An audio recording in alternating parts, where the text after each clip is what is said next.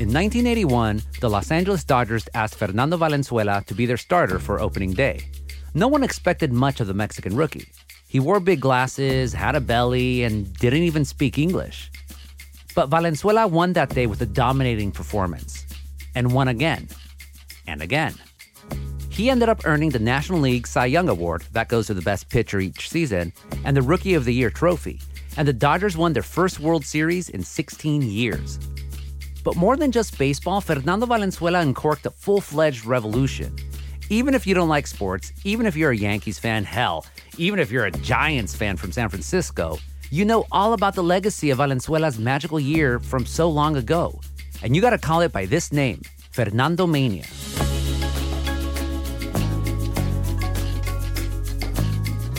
I'm Gustavo Arellano. You're listening to The Times, daily news from the LA Times. Today is May 26, 2021. A Manhattan grand jury convenes to weigh criminal charges against former President Donald Trump and his companies. Joe Biden is scheduled to meet Russia President Vladimir Putin next month in Geneva.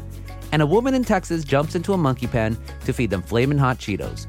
Will Eva Longoria make a movie about her?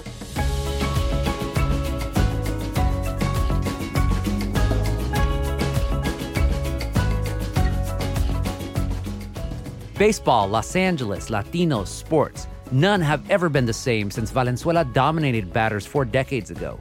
He helped to make the national pastime international. He bridged racial divides in LA and gave Latinos a hero that everyone could embrace. The LA Times is telling the full story with Fernando Mania at 40. It's a documentary that you could find on latimes.com, and new episodes are released every couple of weeks. Today, we talk to LA Times sports columnist Dylan Hernandez about why one season from decades ago continues to have such a deep influence.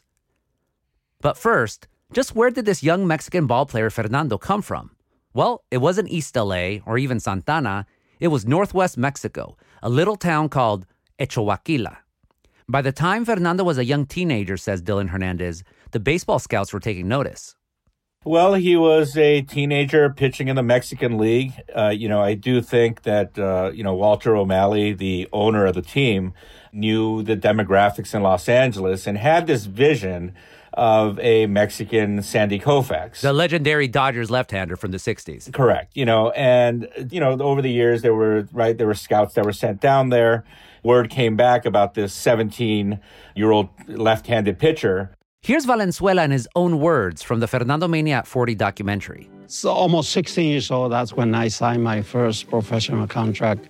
And from that point, I told myself, well, now it's a career. It's not just for fun. The scout down there, Corito Verona, sent word back to O'Malley about, hey, you might want to take a look at this guy. He was, again, at that point, he's just kind of a prospect, right? 17 years old, they signed him. A couple years later, he's in the big leagues. People talk about the Fernando Mania being 1981, but, you talk to some people that will argue that it really started in the fall of 1980 when he was called up at the end of the 1980 regular season and pitched in relief a couple of times. The feeling was that he kind of came out of nowhere. Yeah, that was 79 when I was got signed by the Dodgers, and then really Mike Berrio, he's the one make the contact with my team in Mexico, and they decide, to send me to minor leagues with the Dodgers, and so make me happy, to be part of the one big league organization. So Fernando, here's this Mexican rookie. He gets to the Dodgers. As you said, he pitches a couple games at the end of the 1980 season, becomes full-time in 81, and he immediately dominates baseball. How historic was his performance that year? He won, his first 7 starts, is it? I think out of those, 6 complete games or something, and the other one was like an extra inning game where he did go 9. It really was about performance, and he was really that dominant. He came with the screwball, which is a pitch that's kind of used less and less, and I'm not really sure if anybody even throws it today. And the screwball, basically, if you know how to pitch it well, it's almost unhittable. Yeah, and it's really kind of hard to pick up the rotation. And the one thing, is that I think what's a little bit deceptive with Valenzuela is obviously he's a little bit of kind of a heavier set guy. But people that played with him will tell you that this guy was a phenomenal athlete. He was also a very good hitter. He was a very good fielder. And so, he was able to kind of take this pitch. And really, nobody had any answers for him in that first year. And if you look at those early years and the types of numbers he put up in terms of how many innings he pitched, the workloads were crazy back then compared to what they are right now. If you look at his first 5-6 complete seasons, the amount that he pitched, the number of complete games that he threw is something even, that today you would see nobody come close to doing. It wasn't just that Fernando was a winner. Everyone likes a winner, but it was the type of winner he was. He was a Mexican who was winning in the United States. And so that's where the phenomenon of Fernando Mania starts popping up. Fans across the country, they start going to games where the Dodgers are playing on the road. But at home, of course, the Dodger Stadium was going to get packed. But the crowd was now, it was a crowd that the Dodgers had never seen before. More and more Latinos. And you mentioned earlier, you hinted at this historical strain between Latinos and Dodgers. What was at the root of that? Yeah, so the land on which Dodger Stadium now sits used to be a Mexican and Mexican-American neighborhood. And, the government used eminent domain, which is basically kind of the power to kind of seize land, right, when it's for the public good, so to speak. This was in the 1950s, and it was for a housing development. People were given money for their homes, oftentimes below market value. People that resisted in the end, there were images shown, right, of people getting dragged out of their houses. Ultimately, when the Dodgers decided to move out here, and that was the site that was chosen to place Dodger Stadium. So, at that time, it was still, Dodger Stadium was a team of the white man, so to speak. And obviously, Fernando Valenzuela changed that dynamic completely. What happened to Latino residents of Chavez Ravine left deep, painful scars that linger to this day. Here's former LA County Supervisor Gloria Molina from the LA Times series Fernando Mania at 40. And of course, everybody told him it was for the better good of public housing and so on. I had 3 staff people that had lived in Chavez Ravine. One who was still extremely bitter about what happened during that time, who still would not go to a game because of Chavez Ravine. This is an infamous moment in LA history, in Mexican-American history in the United States. There's been plays written about Chavez Ravine, CDs, there was records, there was films, documentaries, so much made about Chavez Ravine. And this historical legacy, we're thinking about this 1950s, for almost 25 years, Latinos in Los Angeles basically refused to root for the Dodgers. Then all of a sudden, here comes this, gordito Mexican winning games like crazy. The fact that he was a Mexican national as opposed to a Mexican American, too. At this time, I think that kind of one of the unspoken impacts, at least at the time, there's always been kind of division between, say, Mexican Americans and Mexican nationals. And he kind of provided, a unifying point, so to speak. He really just kind of changed the dynamic of who the Dodger fan is. I know that for the 30th anniversary, when I wrote a story about this, at that time the Dodgers were estimating that 40% of their fan base was Latino. My guess is right now that it's probably closer to 50. This is a very loyal fan base. When the Dodgers were owned by Frank McCourt and he wasn't putting money into the team and they were bad, you know what? They still drew 3 million fans every single year. It did not matter. It's definitely changed the atmosphere of Dodger Stadium. And what do you think those Latino fans saw in Fernando? Yeah, I think that they probably saw somebody very relatable, right? He looks like a guy that you would see kind of down the street. He was kind of very everymanish in some way. A lot of times athletes, you look at them and, the better players a lot of times look like Superman, right? This guy was kind of the opposite. He could have been your uncle. Yeah, your primo, like your cousin or your primo Fidencio or someone. Yeah, right. Everybody, I think, kind of knew somebody, who looked like him and spoke like him and joked the way he did, And so I think that was obviously one of the kind of big points of appeal there, too. In the documentary, Fernando Mania at 40, we talk about just how it spools out this influence. And one of the big influences, of course, is just how Fernando also opened up the game of baseball to Latin America. Nowadays, Major League Baseball is about 25% Latino, and Latinos had always been a part of the sport. But after Fernando Mania, that's when it seemed every baseball team wanted to get their own Fernando. Yeah, the Dodgers, again, were very much pioneers in that field, right? They set up an academy in the Dominican Republic, and there was a point where pretty much every Dominican prospect that came up would end up with the Dodgers. Now, obviously, as time has gone on, other teams realized, this is a great source of talent, and so everybody's set up there. But yeah, it definitely opened up Latin America. I would argue it even opened up Asia. So I do think that legacy, that really pays off. Fernando Mania was such a thing that President Ronald Reagan wanted to meet Fernando. So when the president of Mexico went to go visit Ronald Reagan in the White House, Fernando Valenzuela was there right alongside with them. And, it's speculation on some points, but obviously Reagan was enamored. Reagan realized, look, in the United States and Mexico has always had a contentious relationship. But here we have this, this young Mexican pitcher who's doing so many great things in national pastime. I think Mexicans actually could do good for this country. And then in 1986, you have an amnesty that legalized 3 million undocumented immigrants. So, that's just another part of Fernando that very few people know about. Basically, Reagan's entire cabinet was lined up there, with baseballs in hand because they just wanted an autograph from the guy. We'll be right back after this break.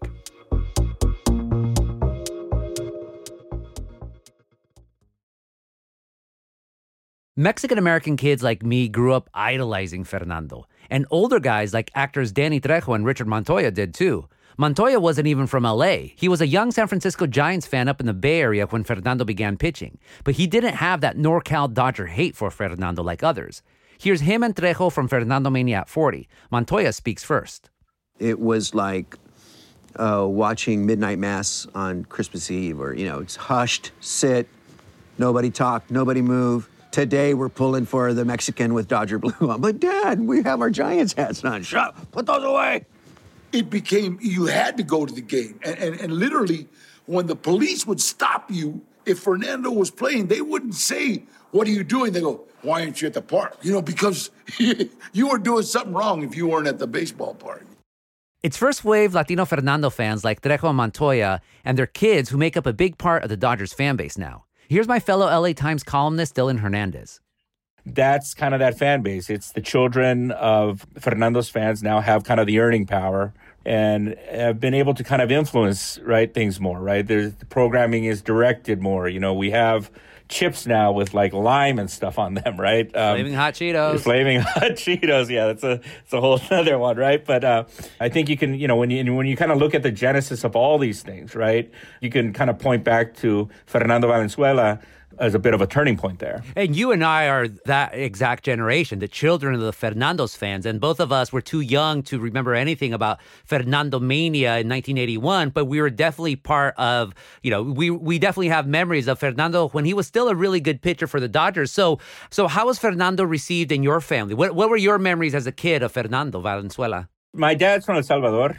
So to be honest, it wasn't the biggest thing.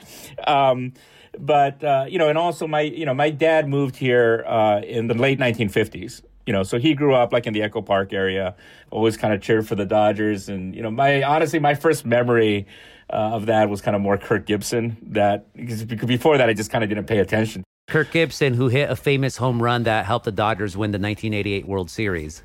Obviously, I see Fernando at the park all the time. You understand, I think, what people like that did for people like us. And Fernando probably took it to a different level in that people wanted to be him, right? People who weren't Mexican, people who weren't Latino still wanted to be Fernando Valenzuela. And I do think if you go back 40 years, probably it would be unthinkable for a, Latino Dodgers beat writer or a columnist at the Times. Whereas now it's just kind of, it was nothing, right? I had maybe about a month when I took over the Dodgers beat in 2007 where, the email was kind of a little racist. But after that, right, it's kind of been nothing. I don't think anyone's blinked twice. Right now, Jorge Castillo, who's a Puerto Rican-American guy, is covering the team for us, doing a great job. And again, I don't think that ever really kind of comes up at all. your perspective growing up with Fernando. For me, Fernando was like a god. Like all of us young Mexican-American boys, my dad was an immigrant from Mexico, working class.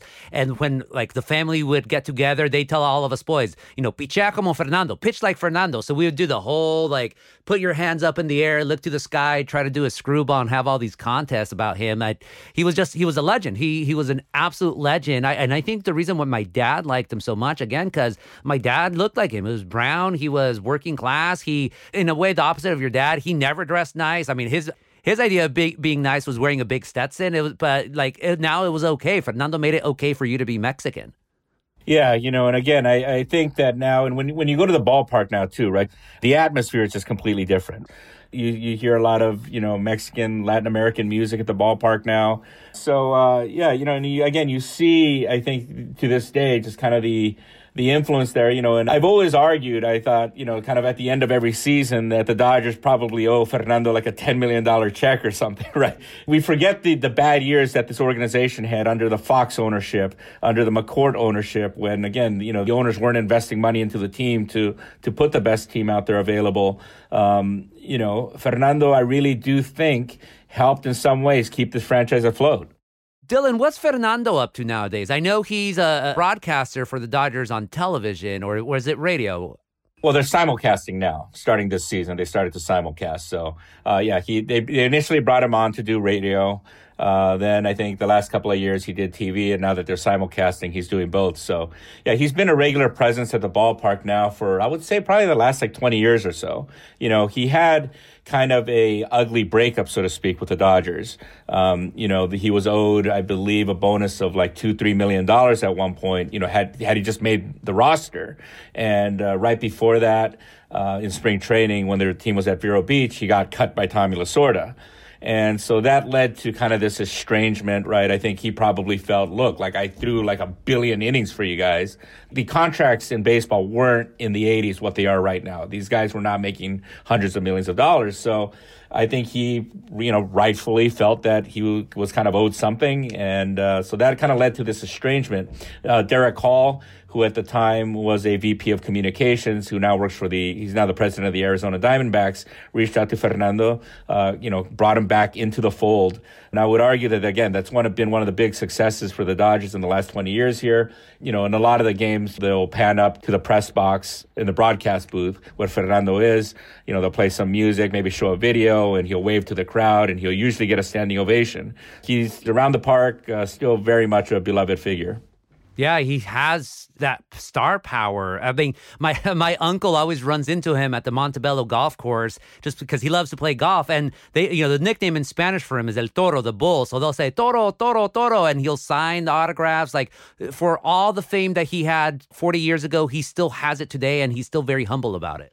Yeah, and I think, one thing that you see a lot with, former ball players or people who used to be in the limelight is that they still are really thirsty for that. The one thing about Fernando and what I like about him is, like, you could tell, like, he's got, like, legitimate confidence, right? This isn't, like, him pretending to be somebody. There is something different about him that you notice where, if you don't want to talk to him, fine. If you go talk to him, obviously he's very friendly. There's something there inside of him that makes him different, I think, than a lot of former players. And you can understand, I think, when you get to know him, how he was able to accomplish as much as he did, kind of coming out of nowhere and, and excelling at the highest level of the sport. And then the last question, Dylan. Fernando never again reached the heights that he had in 1981. He did have great years for the Dodgers, but toward the end, as you said earlier, he ultimately didn't amount to a big career. The 1981 season had that promise. So nevertheless, in a column that you wrote this spring, you argued that he should be included as part of baseball's Hall of Fame. Oh, absolutely. Because, baseball has inducted people, they're considered like builders of the game, right? So a lot of these commissioners are in. So I just don't understand how Fernando Valenzuela is not in there. I mean, he changed everything, right? I mean, he really, again, the internationalization of the game. And I would argue, again, that Fernando really kind of opened that up. I think he changed, again, the trajectory of the Dodgers franchise completely. And so, yeah, in my opinion, absolutely he deserves to be in the Hall of Fame. Thank you so much for this interview, Dylan. No, thank you for having me on.